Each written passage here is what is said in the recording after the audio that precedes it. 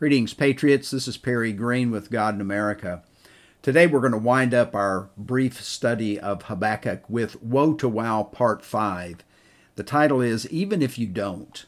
There's a challenge to faithfulness even when things don't go our way. It's one thing to be faithful to God when life lines up for us and everything seems to be falling into place. It's another thing to be faithful when things don't go our way, in fact, when they seem like things are falling apart. Habakkuk has been prophesying about how bad Judah had become and wondering why God allowed it.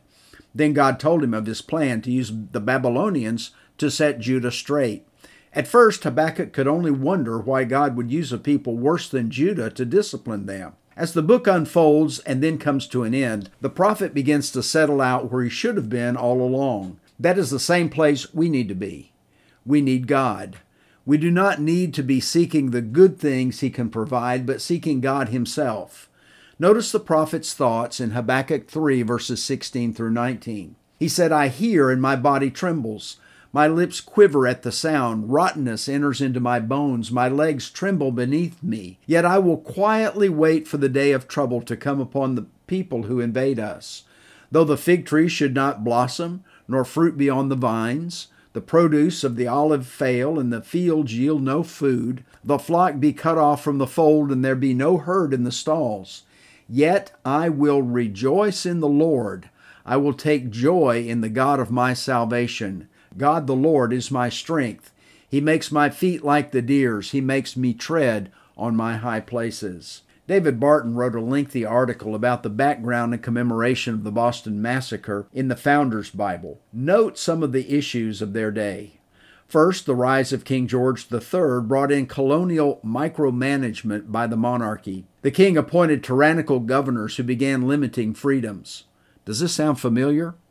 During the recent pandemic, certain states went overboard in limiting freedoms. Too many of we the people gave in to the tyranny.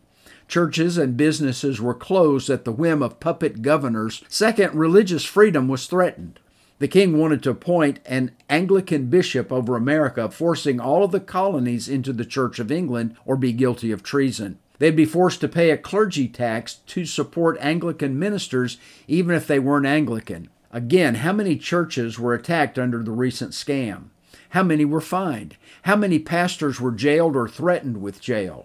I understand that many court cases are being won by churches that were bold enough to challenge the governmental powers and practice their First Amendment rights. Third, the king's response to the colonial pushback was to send 4,000 seasoned troops to Boston to intimidate and censor the people. In our day, those in control have been sending troops like Hitler's brown shirts in the form of Antifa and BLM.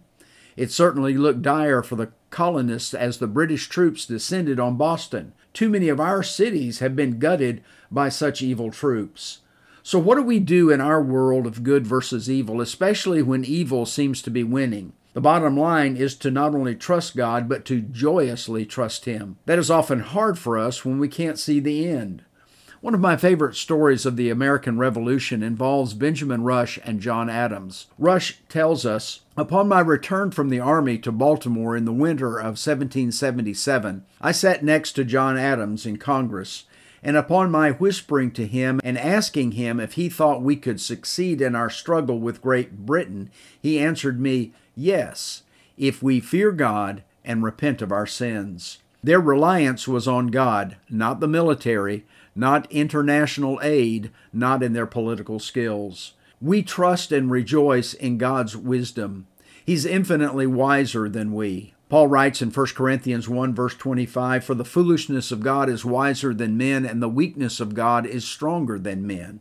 How often do we think we're wiser than God? How often do we think we can figure it out only to fail and flail? At some point, we must get back to trusting God in His wisdom to do what's best for us. Next, we trust and rejoice in God's love. The 19th century British pastor Charles Spurgeon reminds us of the great love of God. He said, the Lord Jesus has paid too high a price for our redemption to leave us in the enemy's hand. Scripture abounds in the love of God. John 3:16, Romans 5:8, Galatians 2:20, and many other passages point this out. While God always loves us, that love is not always pleasant and fun. Sometimes it demands discipline. Yet God paid such a high price for each of us out of His love for us that He's not willing to let us go easily. Then we must trust and rejoice in God's guidance.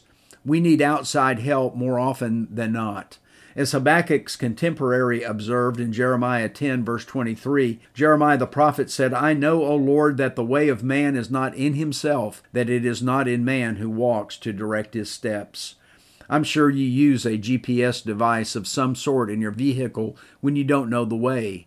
God intends to guide our steps. We must rely on that guidance, even if things don't work out like we may hope. Even when things don't work out like we want, we can trust God. He always has our best interests in mind.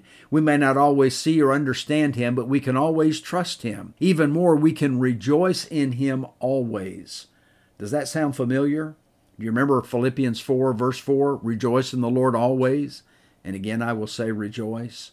Well, as we close, I want to encourage you to keep the light of trustful rejoicing burning.